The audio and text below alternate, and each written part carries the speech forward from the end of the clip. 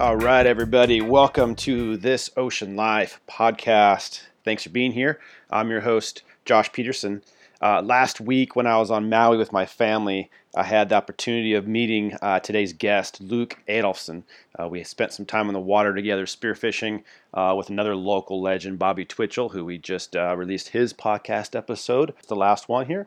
And so today I have Luke on. I had a lot of fun talking with this man of the water of Maui. Luke shares stories of surfing on Maui, surfing in the local WQS contest, his time over the past years pushing himself at Piahe, Jaws, the world famous big wave break. Some great stories from his time there and dodging some big ones, getting some big ones. We hear of Luke's world travel, surfing in Indonesia, South Africa, and other places, with time spent helping those less fortunate with his missionary work to Uganda. Pretty rad story there.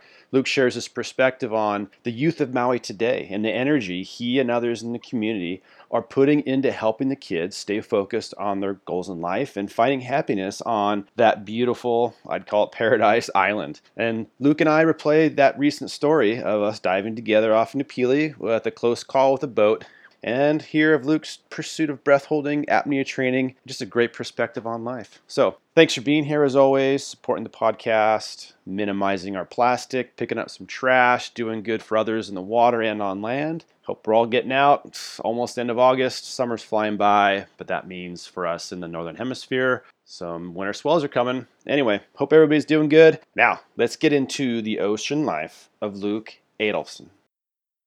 So Luke, man, we were chatting this week, and it was killer meeting you almost exactly a week ago on Maui. We went out for a dive with Bobby Twitchell, who I consider, I'm thinking you might do too, as a legend underwater. But dude, so thanks for being here today and chatting with us. Yeah, man, my pleasure. It's really cool what you're doing with these podcasts, and I watched a couple of them, so it's really fun, entertaining. Rad. No, that's great to hear, and I appreciate that for sure. So you guys had a few days of waves this week, man. What were talk about that? How was it? Oh man, it wasn't as good as Tahiti, but it was definitely it was very nice. We got when it hits Tahiti first, it comes up and hits us about 4 days after, and we always get really excited because you see all these videos and photos of Tahiti and the trials are going on. So it was definitely covered. Yeah. Heavily in Tahiti, and unfortunately it wasn't Tahiti over here, but it was definitely a fun run of waves, and I surfed my brains out. It's rad. It's all you can really hope for, is just enough swell to be able to say you surfed your brains out. So on Maui, where were you surfing? Was like Honolulu Bay, or where were you? Oh no, it's Southern Hemisphere swell. So yep. Surf all town in Lahaina. There's a couple spots, real fun for shortboarding, and really just full summer waves.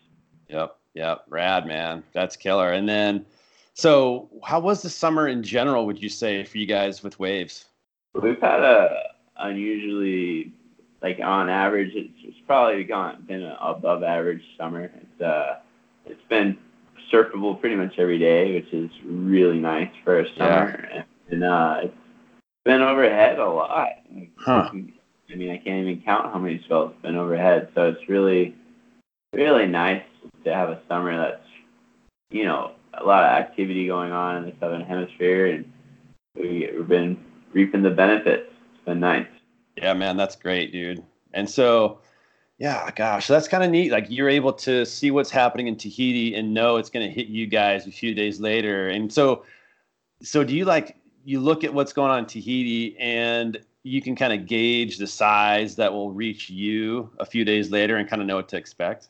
Yeah, I'm still learning, but it's fun, and you kind of get to be like your own weatherman, because you start learning like Surfline and different things. They all use pretty much the weather maps, and they'll watch big storms, and they'll watch the fetch of the storm, and they'll watch just the energy of the storm, and how much the seas at where the storm is and whatnot. And then they give like a little bit of a prediction, and you can watch as the storm gets closer to see like how close it gets, or how strong it stays, or if it's going to dissipate, or there's so many different variables that can make the swell not really show up as big as people think or say it's going.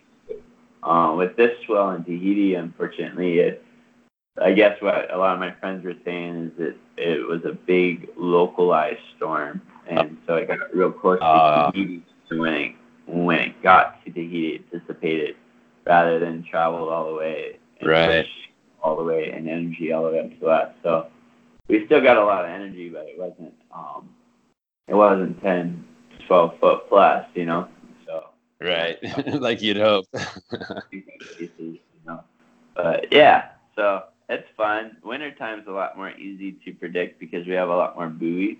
Right. So you can start watching the buoys, and there's a lot of tricks.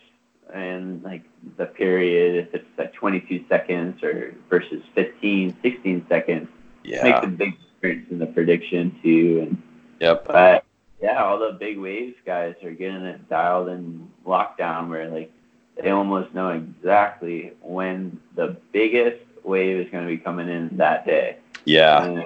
And that's like those guys that are trying to get the the big wave awards on WSL. They're watching those buoys like a hawk. Yeah. They know exactly when to paddle out for that set because they know it's going to be the biggest set. Yeah, man, it's pretty rad. They're like basically like mini oceanographers or meteorologists, looking at all the different variables. It's pretty rad and pinpointing, like you said, like the range of hours in the day when it's supposed to peak and then being ready and not wasting your energy paddling out hours in advance, but like, just really calling it down to like the hour. It's pretty amazing.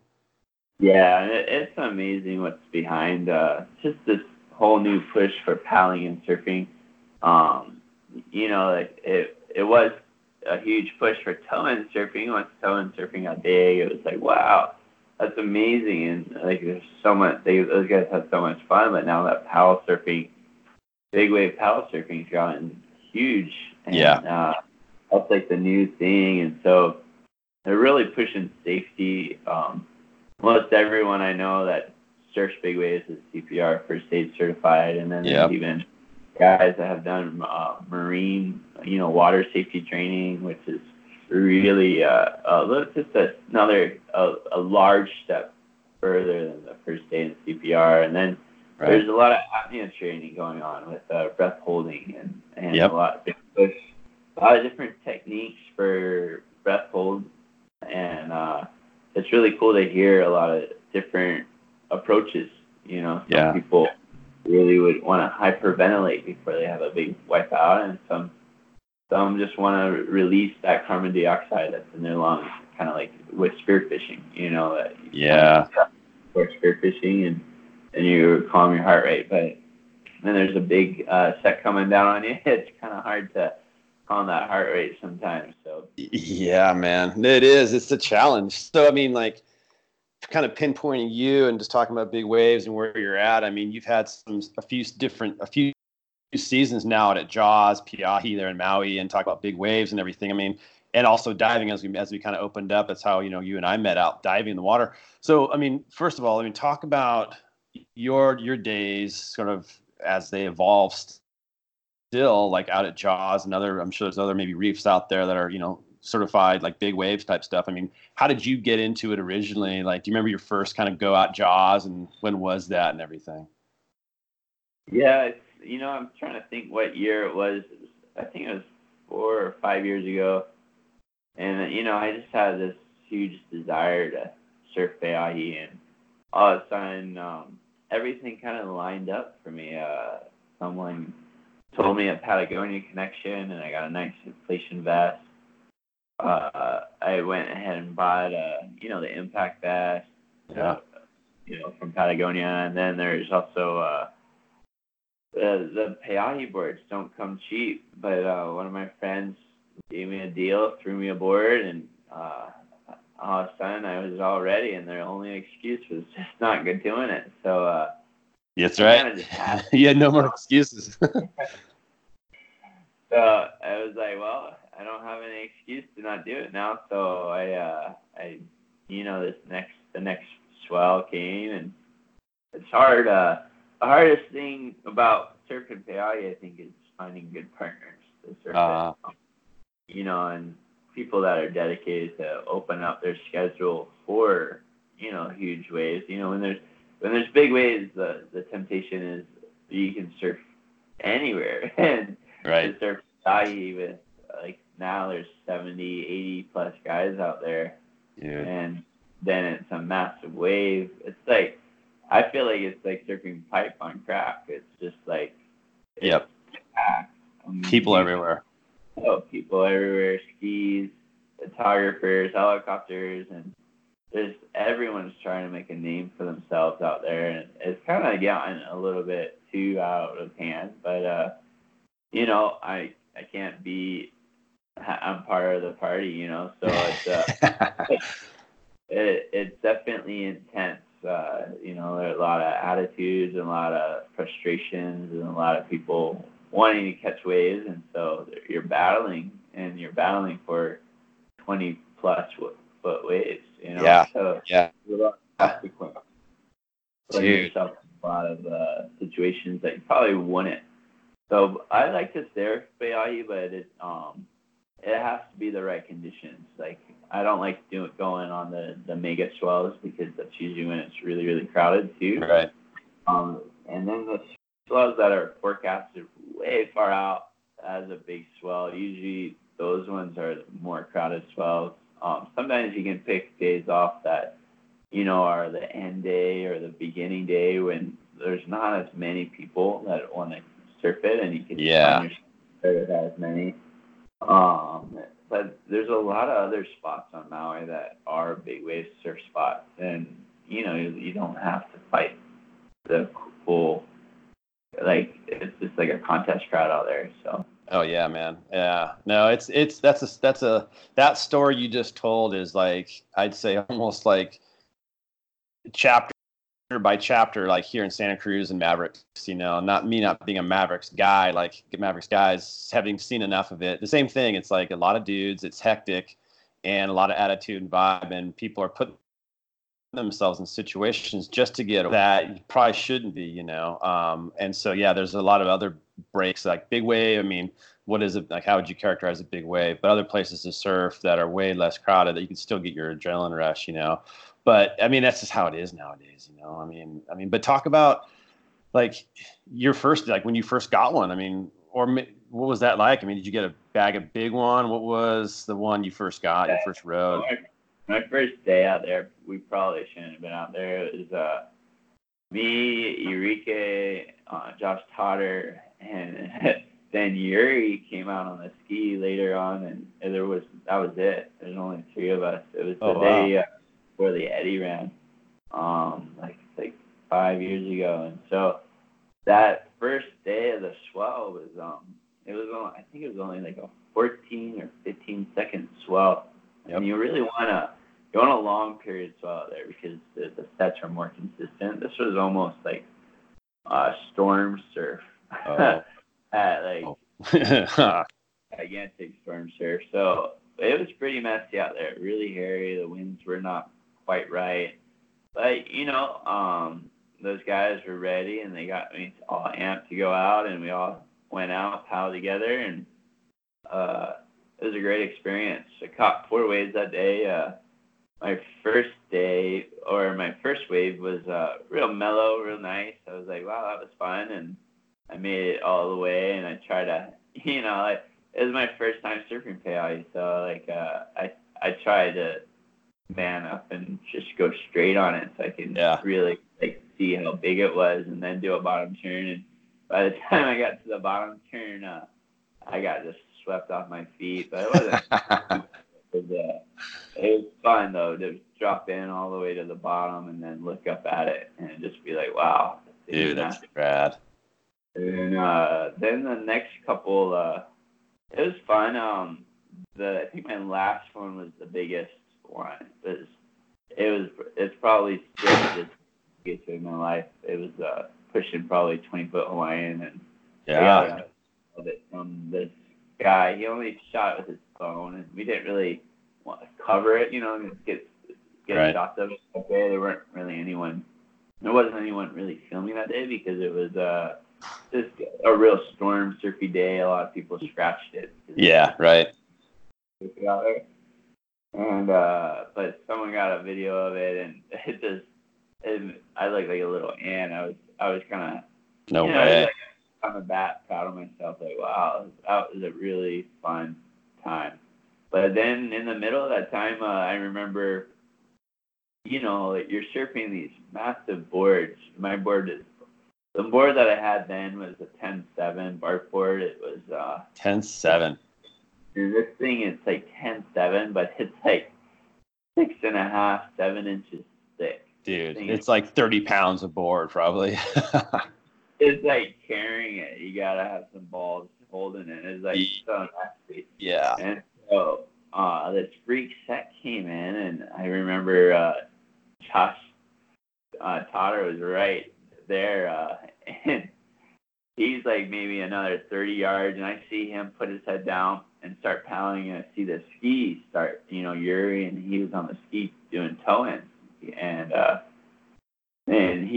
they start shooting it out to the outside, and it's just like you're like, oh shit, like, you're like, oh no, this is not good. It's like, oh shoot, you're like, oh man. So we start paddling out so fast and just put our head down, and I didn't even want to look until like I was like, so I could really get a handle on it. I was trying to calm myself down, and sure enough, it was a pretty big set. I can't even put like a measurement on it. It's just hard when it's like that big, but it was one of the bigger sets that came in, and I was like, I might be able to get over this thing, and so I was paddling, and I realized I'm not gonna make it, and so I threw my board and swam under, and fortunately, like, it threw over me, but didn't, like, I wasn't in the impact zone. I was able to swim under it, but then my board gave me a good ride, and so I got pulled in, I'd say like 45 feet really fast. Wow. And so then I got my board back, and I started paddling because there's another one behind it, and it was a little smaller, but it's still like I was able to get back to where I was and a little further. So I was like, okay, well, maybe instead of ditching my board this time in case there's a third one, I'm gonna try to push through the lip.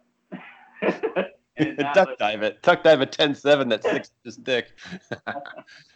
And like, it's worth a try. I've never done this before, and so I try to push through this lip, like as it's like lipping over, and I don't know if it was like an angel, or I don't know why what I was thinking of trying to push through this massive lip, but I pushed through, like I'm pounding so hard, I'm going right at it as hard as I can. I'm like, okay, here we go, and I push through, and I get in over the lip somehow, and I pop up on the top of the wave, and then I just grab my board, and I all of a sudden feel like I'm going backwards, like at 100 miles an hour. And I'm like, oh no. And my heart goes into my chest. I feel like I'm about to cry, like, because I'm about to get sucked over on this massive wave. And my God. I was just like, oh man, this is it. Like, it's like, this is how it ends. It's like, and so somehow I just started going backwards so fast, and I was like, man, I'm gonna get sucked over. And for some reason, I don't know what happened, but when like I was just far in front of the wave, that when it broke, that I didn't completely get sucked over, and I stayed on my board, and I kind of I did get wiped out, but I didn't like get thrown over. Buried. I was going to. And I just kind of got stuck in like this, like the crack, sometimes we call it, where when the wave breaks, it'll bend over, but then like some energy pushes back out towards the ocean. And I guess I got stuck in that, and man, I was so relieved. And but my heart was pounding after that, and pounding. the super gnarly wipeout, and he ended up going in, and we just realized that it was just, Yeah. I mean, a little too messy, a little too hairy. Yeah, man. Not very. Yeah. I remember looking into One Wave out there and just being so in awe. And the thing, dude, I bet. like this really weird storm surf to it, and it was darker. You know how it's when it's like a bright sunny day. Yeah. And even if it's not that big, it still looks kind of scary. And then, I mean, but then when it's a big dark like overcast day. Oh yeah, it's ominous. Like, really, really, really scary. Yeah. Yeah. Excuse me, when I say when it's a bright sunny day, it like almost looks inviting, you know. Right. But when it's cloudy, it adds a different attitude to it. Yeah. No, it's true. It's like the danger factor is kind of masked by just the beauty of it all, you know. But then there's the days that are the other side of the coin, which is it's dangerous, and it even looks dangerous, that dark gray, green, you know. And I mean, sometimes I remark too, and I'm better about this than when I was younger, but like recognizing when the ocean's trying to tell me, like, today's not a day meant for people to be out, you know. And like, you know, when you're younger, it's like, oh, I'm going, and like sometimes you get your ass handed to you and you barely make it back in. But now it's like I just recognize, hey, right now the signs are saying people should not be out here. You know, if you're a person, you don't belong on the ocean. I don't care who you are. They're just not. It's not going to work out. Yeah. But I'll never forget that visual I had just imprinted in my mind of this massive wave coming in, and it almost like had like a pitch to it. And when it threw over, it was like it just had the biggest barrel you could put. It literally felt like you could fit a school bus, a full-size. Dude, gnarly. And I was just like, holy cow, that's so gnarly. It is like that. Insane. That's really started for me. I was like, wow. Easy. Yeah. There are a handful of times I would not say I'm like a Pe'ahi guy. Like, there's so many Pe'ahi guys that are out there that dedicate their lives to it, and it's really cool. And I really respect those guys, and I want to get more into it, but I'm definitely not the regular guy out there, and it's really cool to see those guys. Like, the guys that have really dedicated their lives to it, like Yuri, is just amazing, and he's out there every day. And then Kai Lenny, like this last year, just blew everyone away. Yeah. And it's cool to see their passion, that level of just adrenaline that they can harness, but then go and push it the extra measure, you know? Yeah, man. Yeah, it's pretty special to see for sure, and that's pretty rad that you're right there and able to get on it when you're able to, and then see that. I mean, see that whole story develop. I mean, Jaws has been a thing for a while, but like the last 4 or 5 years, it's just blown up. Just like kind of, I guess, big wave surfing global in general. Now it's a huge giant thing, you know. But I mean, part of your time too is like you're surfing on Maui, but you're traveling a lot. I mean, I just looking at a clip of you in Nias and Indo and Sumatra just getting fully barreled. I mean, and you mentioned other places, Uganda. I mean, you've been around the world a bunch. South Africa, it's a big passion of yours. So talk about just the travel aspect to other places to go surf. I mean, how often you go, and you know, talk about some of the recent stuff you've been doing.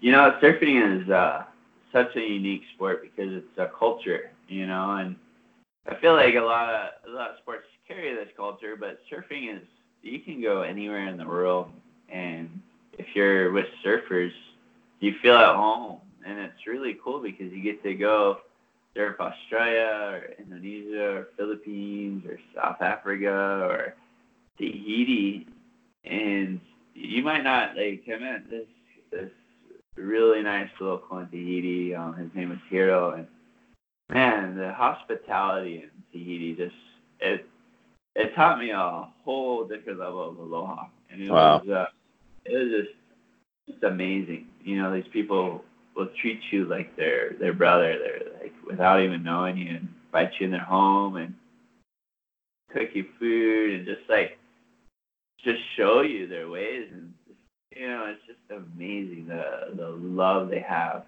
over there. And so yeah, like here though, like I didn't really like, you know, he speaks French and Tahitian, and I speak English obviously, and so like it's not we our communication levels weren't very deep, but we kind of found ourselves like explaining things with our hands a lot, and you know I almost felt like a caveman after hanging out with him, talking like you know like Yeah. that was funny.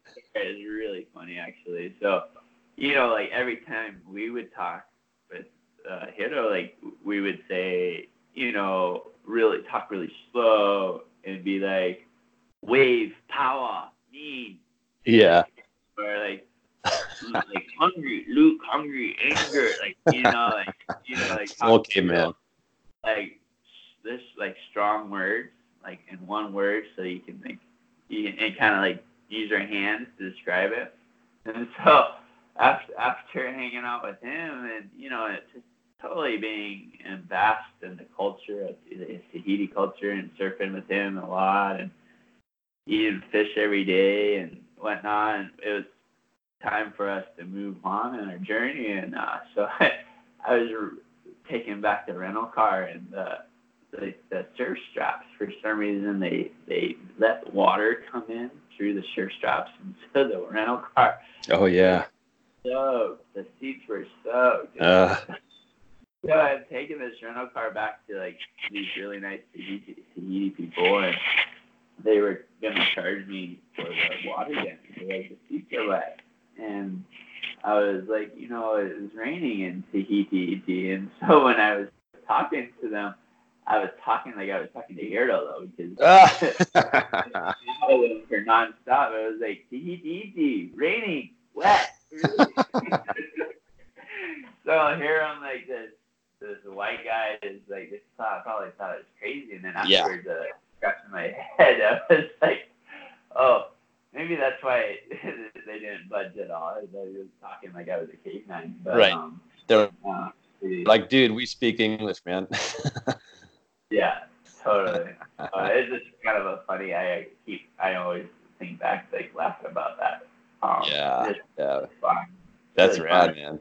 Yeah, the traveling's killer. I mean, like you said, it's that community, global community of surfing, and there's a lot of others. I'd say almost every other water sport has that same sense of community, diving, spearfishing, fishing, etc. So, some communities by nature are more like embracing of kind of foreigners, other places coming in to fish with you or surf with you or dive with you, you know, and paddling same, you know. But yeah, surfing's cool. It's like there's always egos. That's the nature of surfing, but there's so many pockets within every place, whether it's the most gnarliest Southern California or heavy pipe, wherever it is, like where there can be a lot of egos, there's always the opposite, you know, and there's that community, you know, so it's rad that you've got to see. I mean, what about Uganda, man? What was it like there? What was the surf scene like there?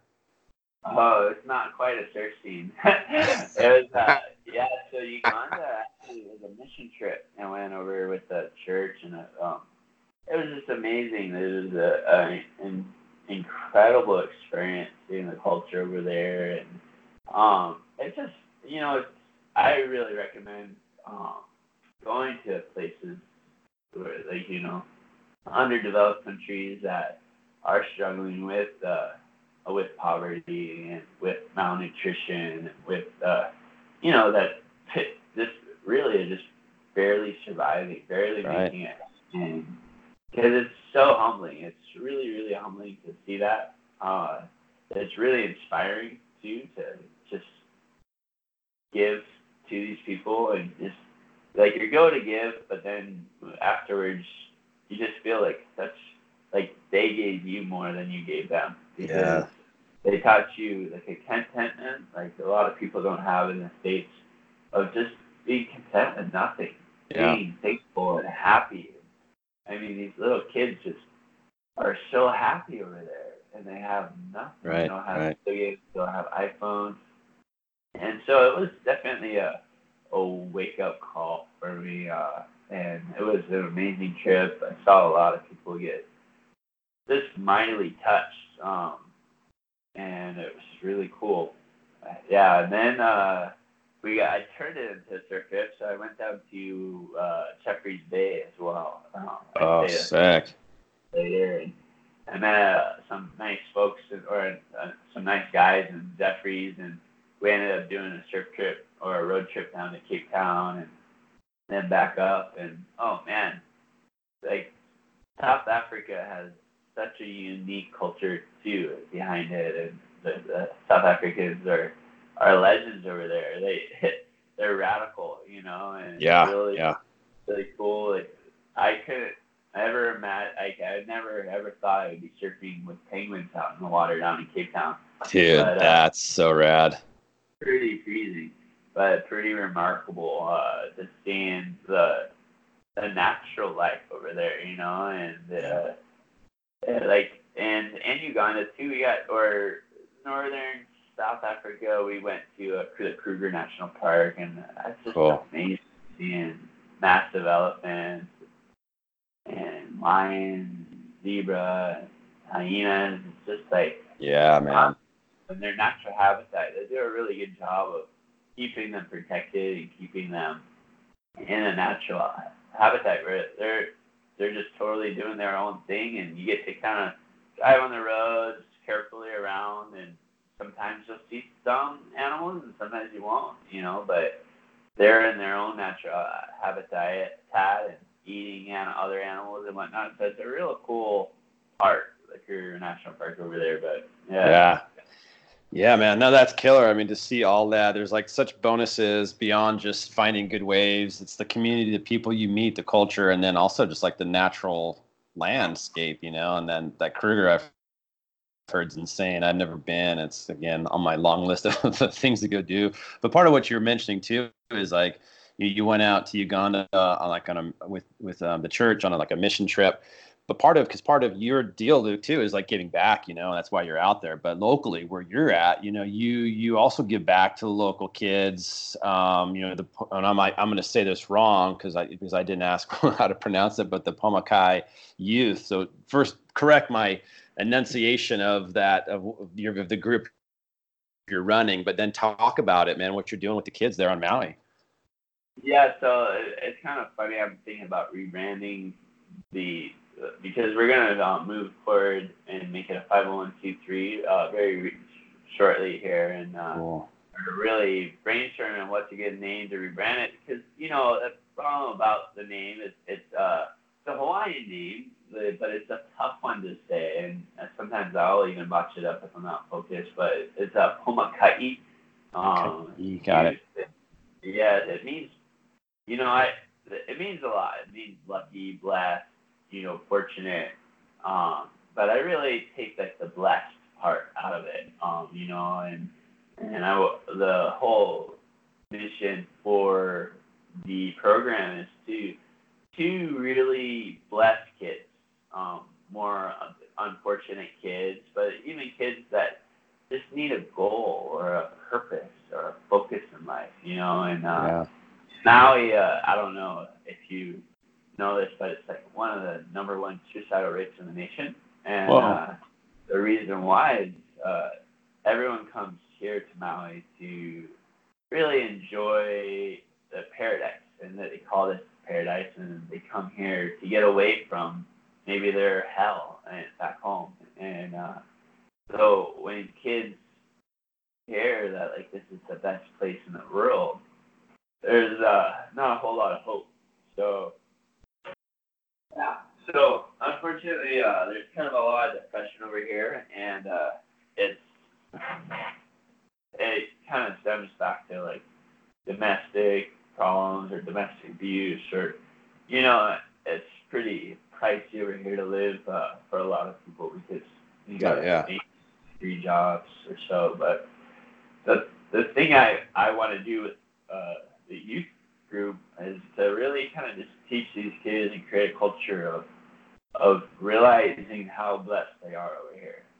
Like, it might feel like hell if they're having, domestic problems or whatnot, but to really just not take it for granted that they do live in a paradise, that they have some of the most, like, they have amazing opportunities over here that they can take with. And, a life of hard knocks is, it builds character more. It builds a stronger man or woman, and, uh, like, there's all these different quotes that I could quote about how, when you face trials, tribulations, it's like testing, and it's growing your perseverance and your character and stimulating you, and it's making you a better person. And there's like, there's that song that's like, whatever doesn't kill me just makes me stronger, Yeah. So it's getting their perspective of being a champion, of being a fighter, of having a goal, having a focus, knowing they're blessed. These kids knowing that they're blessed, but then we also want to bless these kids, and we want to stoke them out. So we'll stoke them out with gear, or sometimes we'll give them like gift certificates for surf shop, or we'll have this 4.0 program where if they get a 4.0 in school, they'll get a brand new custom board, which is really, rad. Yeah, super cool. And I've had a bunch of kids, bring their grades up. So, like, my big thing is seeing where the kids at. Some kids, having a goal of a 4.0 is impossible, and it's absolutely not going to ever happen to kids because they just don't have the discipline or the focus. But you create small goals and just start teaching them how to create small goals, and it's amazing to see a lot of these kids turn their grades around from straight F's to C's and B's, and then even to 4.0s, Right. It starts with those small goals. It starts with that small motivation, and just that they know they can do it. I mean, it's a lot of them feel like they can't, and they just don't realize, like, these younger high school years are really going to set them up for life. If they do well, push through, and they learn how to overcome things in these young years, then they'll be able to overcome them in their later years. I mean, I remember school being one of, like, I was like kind of dreaded. I didn't like high school very much, and it definitely, I worked hard. I went to school on the Big Island. I was homeschooled all the way until my 10th grade, and then 11th and 12th year, I went to a small school in Holualoa, and the school was so small that my class was 9 people, and so no way. But I was motivated and stimulated, and I was valedictorian of the class as student body president, and I just, but look at me now, like I'm not walking out in any like I didn't. I went to college. I got a really good, I got a lot of help to go to college, so it was I ended up only having to pay like $6,000 a semester, but I just kind of found myself lacking the end goal. When I ended up dropping out, and now seeing that, like, how much goals and purpose and focus are important. Like, I feel like if I had a focus when I was in college, I'm not saying it was a bad thing to drop out, but I'm saying if I had like an end goal, I would have finished. But when I was in high school, my goal was college.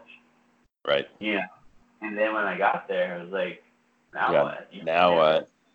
I didn't really have a career goal. I didn't really know what I wanted to do in life. And, I started out with engineering and math and whatnot. And so I guess what I'm trying to say is, realizing your goals and your dreams is so important. And really, you can accomplish anything. And, like, who would have ever thought that we would be, people would be flying to the moon until they were like, I want until someone thought, I want to fly to the moon, or even think about the Yeah. Wright.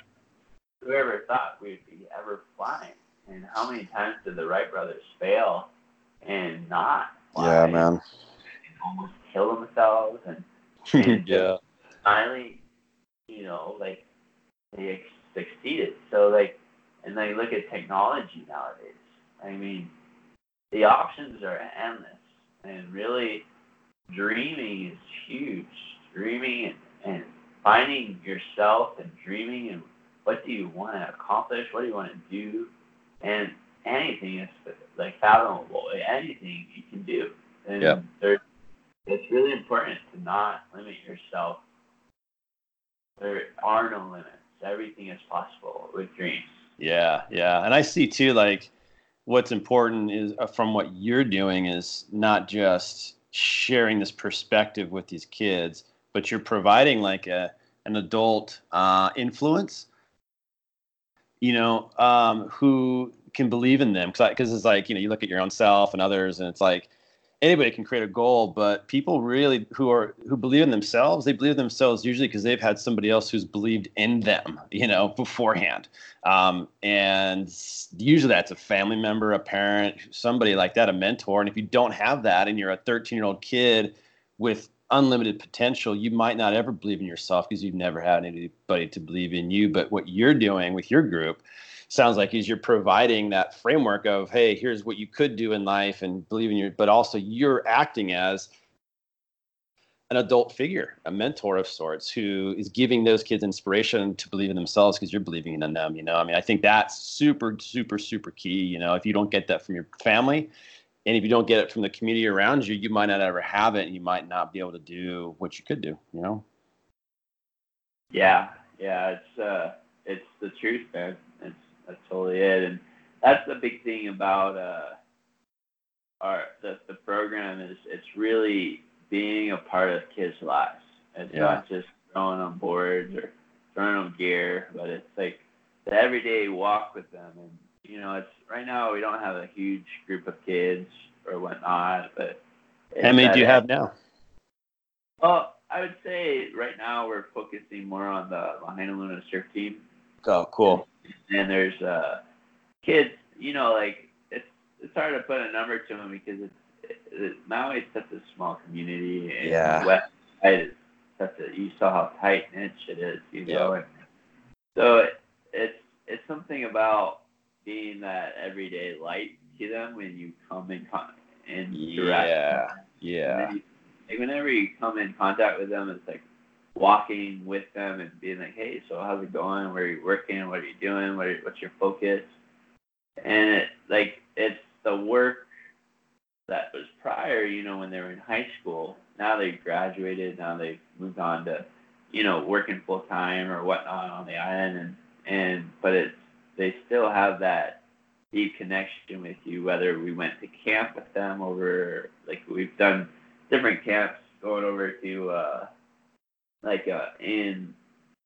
we teamed up with Young Life. Young Life is a big organization over here. Okay. And they've taken 36, sometimes they'll take 36 kids out to Woodley, which is a camp in Yuba City, and it's just really fun. These kids to this day will say it's the best week of their lives. Yeah, that's rad. You get off the rock, you give them a new perspective. Right. You just have a blast with them, but then you get deep with them. You share things. Kids open up and they share things, and you get to hear their struggles, but then you get to hear and give them like a motivation and a stimulation to overcome those struggles. And it's really cool camp. There's a lot of different things where there's action, and it shows them that some of these kids are afraid of heights or afraid of weapons. So it's ropes courses. There's a tower course.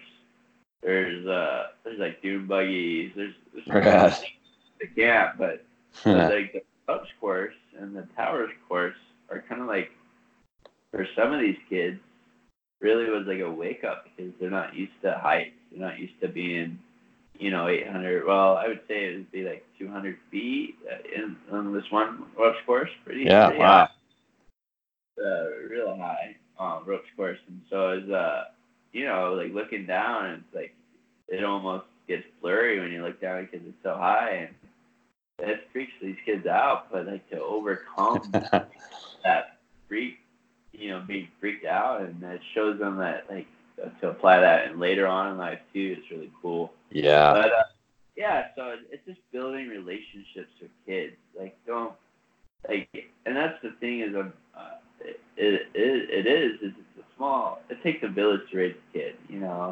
Like me doing a little work here, or some of my friends doing work with kids in other parts, or it's just everyone doing their part. Yeah. And see the positive influence to yeah kids that are growing up right. It makes the biggest difference. Yep. Makes the biggest difference. So it's really cool. Yeah, that's rad. Yeah, man, 100%. I think that I don't know. I honestly think that every person, every adult has an obligation to give something back to the next generation. Whether it doesn't matter if you're coaching baseball or helping somebody surf or taking them for a walk and just chatting. Doesn't matter. There's a million different ways to do that, because I think the kids of today it's tough. I think it's tougher for them than it ever was for me, my generation, probably yours. It's like somebody could listen to this and go, how could they possibly be depressed on Maui? It's the most epic place on earth. But it's different, man. Their take on reality is like based on what they see on commercials and the phone and Instagram and social. It's hard. I get it. I can see how they'd be depressed because they don't have all these things. They have this beautiful natural environment, but if somebody's not there helping them to see the beauty around them, they might not ever see it. So the depression, and that just leads to, bad places. So doing what you guys are doing is just, I just admire you for doing that and taking your own time. I think that's just, it's awesome, man. And then kind of tied to that, is, and back to the water as well, is, diving in your own time underwater. Part of what you guys doing with the group, are you getting any kids sort of free diving or snorkeling, exposing them to, the waters of Maui, underwater like that? For me, I've kind of just started really getting into spearfishing and getting really comfortable with it recently.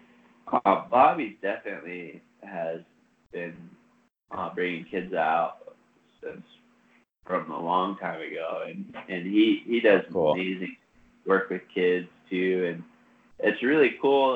For me, like I'm still getting kind of comfortable, kind of just tagging along with Bobby and having fun with him and stuff. So I haven't really explored to take kids out. Like what we did is more deeper depths and whatnot. Right. But for like spearfishing, like three pronging, that's just kind of like another thing that I would love to do, and it's fun.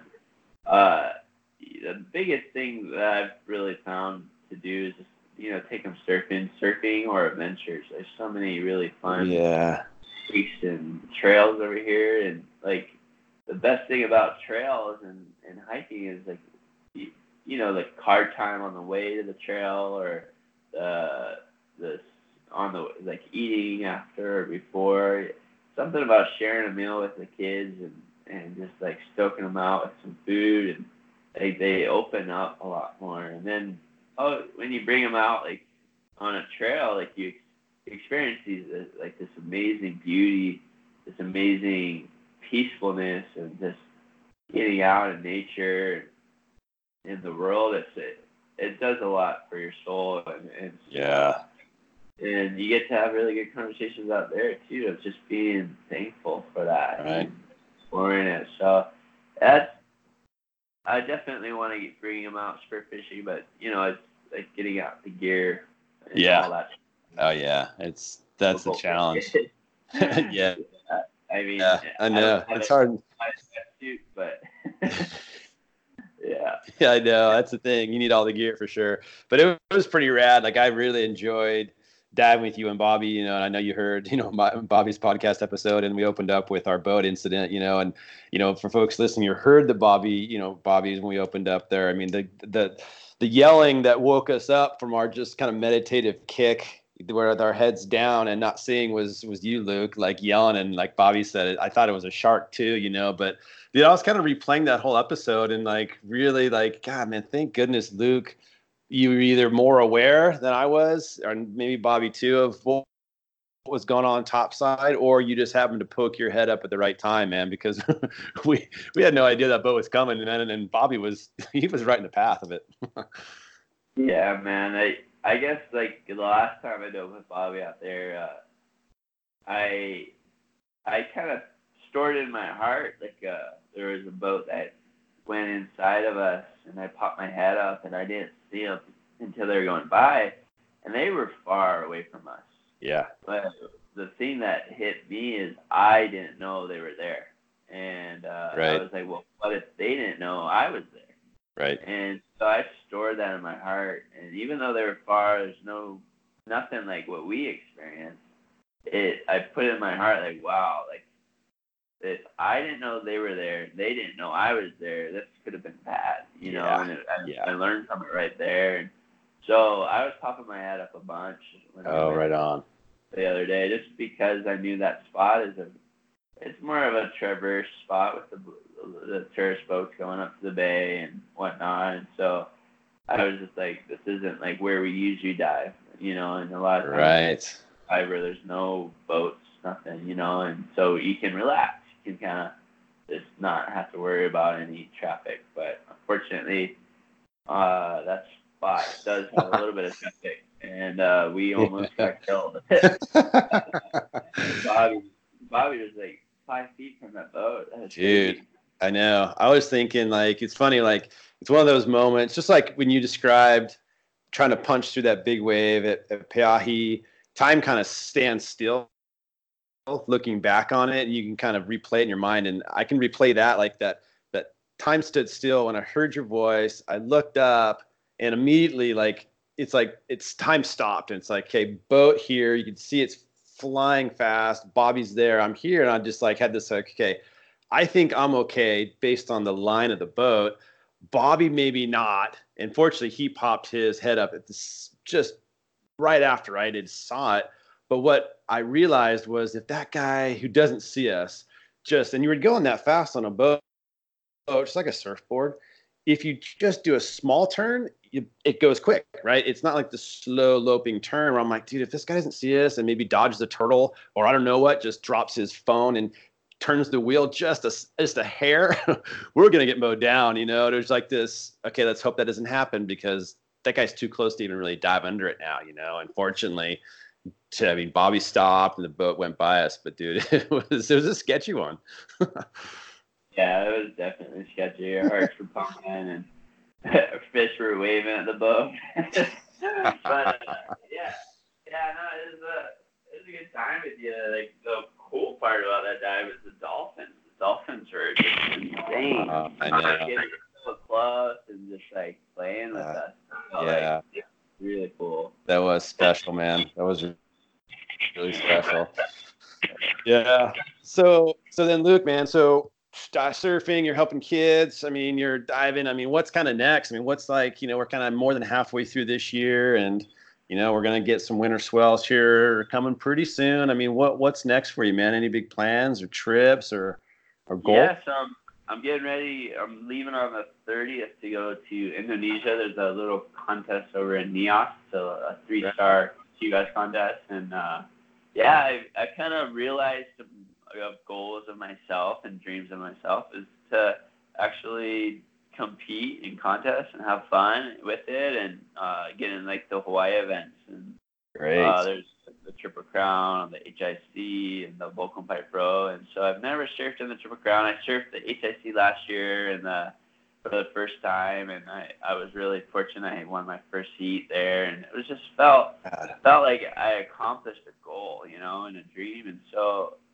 I'm just having fun with it. I'm not trying to win a world title or anything, but it is something that I realized that I had in my heart, like as a kid that I kind of was pushed away from of being a pro surfer. And, you know, a lot of I surfed every day when I was a kid, but I was kind of more encouraged to go like the high school, college, career route. But, you know, look at me now. I'm teaching surf lessons. I'm working at a restaurant, but I'm loving my life. I travel around. I get to surf every day, and I really feel like I'm living my own dream. And that's awesome. Really cool. So I'm going to go to Neos, and the waves look like they're going to be pumping. And I got all my boards ready. I'm really excited, and hopefully I'll make it through enough heats to get into the HIC and the Volcom Pipe Pro and maybe the Triple Crown. So sick. Really fun to do that all again this year. And so that's some goals. Also got some goals to surf Pe'ahi again, and you know, lining up water safety is really important for Pe'ahi, having a ski to watch you. A lot of people are out there without skis, and so it's putting a lot of other people in danger because if they're in danger, then someone's not going to just watch them die. They're going to go rescue them, but that means someone doesn't have a partner anymore. Someone doesn't have eyes on them anymore. So it's a real important thing to have a ski just for yourself out there. Even, you know, like I'm doing it for the love. I'm not trying to go, it's just for fun for me, but, you know, I don't want to put anyone in harm's way if I ended up, for some reason, hitting my head really hard or getting in a sticky scenario. Can happen out there really fast. And I wouldn't want to ever put anyone else in harm's way because I was being rescued by their partner. Yeah, right. And they needed it. Yeah. So really excited. Good deal. Season. Really excited for the contest, and hopefully can get some results. Cool.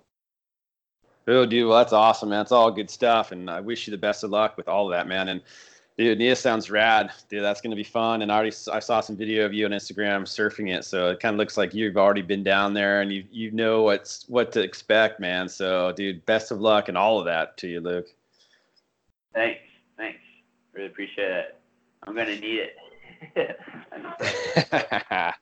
Rad, man. And if you're, of course, ever out in California for a contest or a trip or whatever, man, and want to freeze in the Northern California water or take a crack at Mavs or something, let me know. I'm here and would love to have you. Yeah, man, that's actually been a dream of mine too. It's just, you know, kind of let everything work themselves out, you know, like the opportunities, and, you know, you offering that opportunity is a big step. So just coordinating a ski out there and all that would be huge, and watching for swell season. But sweet, man. Well, dude, good luck with all that, and thanks for taking your time today and sharing all this rad stuff. And again, and beyond all that, man, thanks for putting your own time that could be spent doing other things, you know, towards the kids and everything. I mean, that's just rad, and we need more of that in the world in general. So thank you for that, man. Yeah, it's a pleasure, man. It's definitely keeps my head on straight, you know, being accountable to the kids and having, you know, wanting to make a difference in their lives helps me make a difference in my life, you know. Yeah, man. Yeah, no, for sure. Right on, Luke. Well, hey, this has been awesome, dude. And thanks again, man. And we'll chat with you soon. Yeah, thanks, man. Have a great day. Okay, thanks. All right, everybody. Thanks so much for listening to another podcast episode. Can't do it without you. And so thrilled to have you here supporting myself and the podcast and all the guests continually. Always appreciate a positive rating on your podcast app, whether it be, you know, Apple Podcasts, iTunes, Spotify, you name it. Just helps grow the podcast and spread awareness. So thanks for that. And then any social media mentions, always super appreciative. And if you know somebody who you think would be great to have on the podcast to share about their ocean life, please hit me up. I'd love to chat with them. Or if you think you'd like to, let me know. Email is josh@thisoceanlife.tv. All right. Thanks, guys.